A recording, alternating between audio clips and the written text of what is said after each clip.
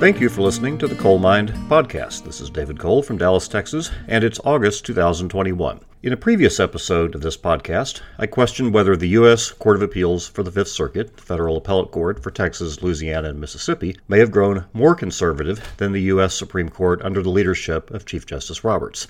In particular, I looked at two Fifth Circuit cases that the Supreme Court reviewed in the last term. Collins v. Yellen, about the structure of the regulator for Fannie Mae and Freddie Mac, and California v. Texas, about the constitutionality of the Affordable Care Act.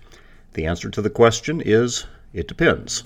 These cases ultimately show that not all conservatism is the same. First, some background on the two courts.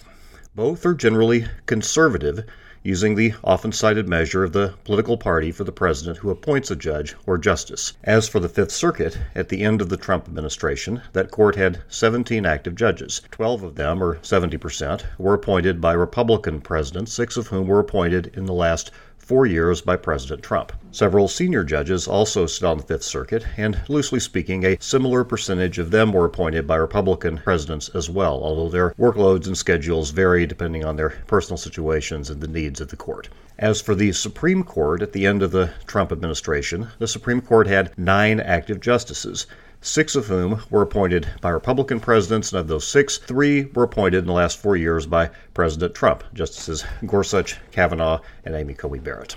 While these percentages are roughly similar, they provide only a general outline. Conservatism has many dimensions, and when the Supreme Court granted review of 2 high-profile cases during its last term, that raised the question whether the conservatism of the Fifth Circuit had gone beyond that of the Roberts Court, and that was the focus of an earlier episode of this podcast.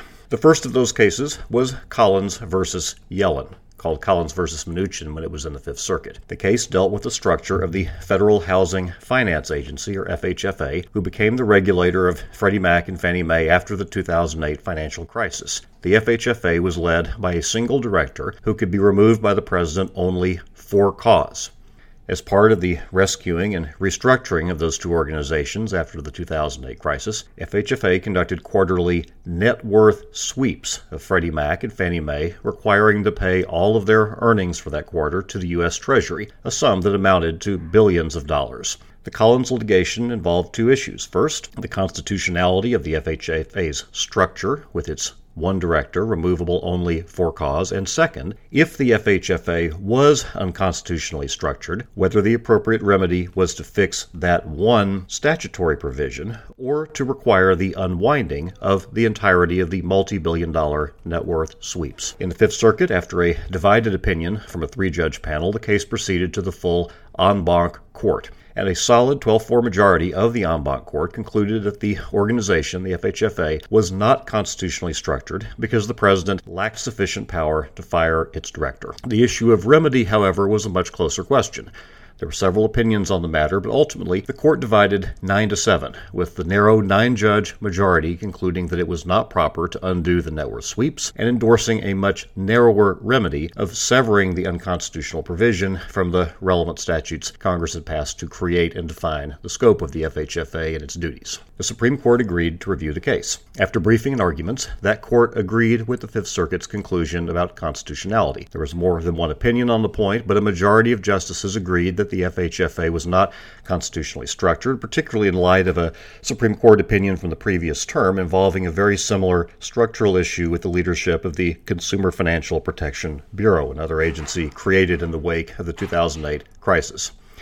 As to remedy, however, 8 of the 9 justices agreed that undoing the net worth sweep was a step too far, with Justice Neil Gorsuch as the sole dissenter. While the ultimate result was the same then, a specific remedy for a particular structural issue with an administrative agency, the two courts' processes of getting there were notably different.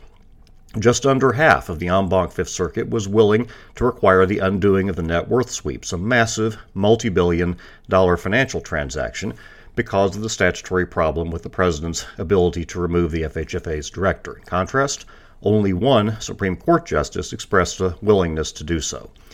That difference is significant as a practical matter because of the different ways these two courts handle their business.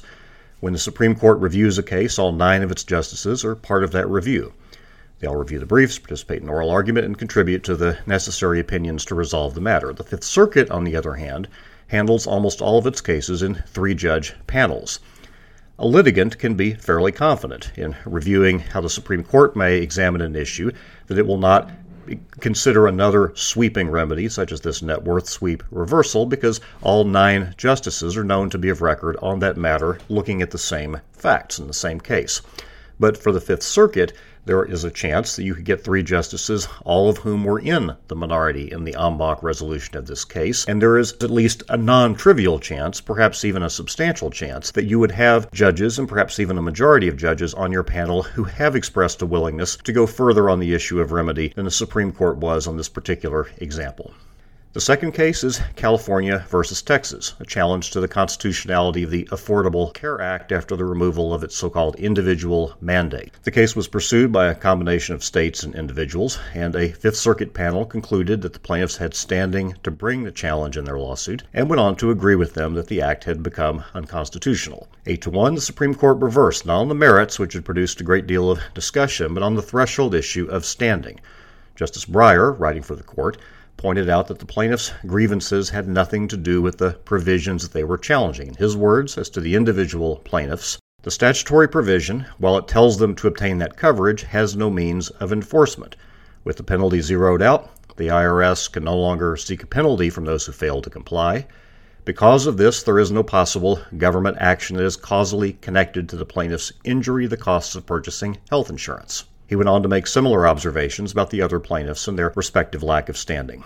Is that result more conservative than the Fifth Circuit's? At one level, it's essentially apolitical. It's an application of precedent about the fairly technical issue of who may properly have standing to bring a lawsuit. But at another level, it is profoundly conservative in that it draws a well-defined limit about who can and cannot invoke the power of a federal court to address a constitutional challenge to a statute. The Supreme Court's ruling here was conservative in one sense of the word, but in a sense that focused more on the overall operation of the legal system rather than the equities of this particular case. As to this case, the question whether the Roberts Court is more or less conservative than the Fifth Circuit may simply be the wrong question, given the Supreme Court's need to focus on the entire nation's judicial system and its role as the country's one court of last resort. As to this case, the question whether the Roberts Court is more or less conservative than the Fifth Circuit may simply be the wrong question, given the Supreme Court's need to focus on the entire nation's judicial system and its role as the country's one court of last resort.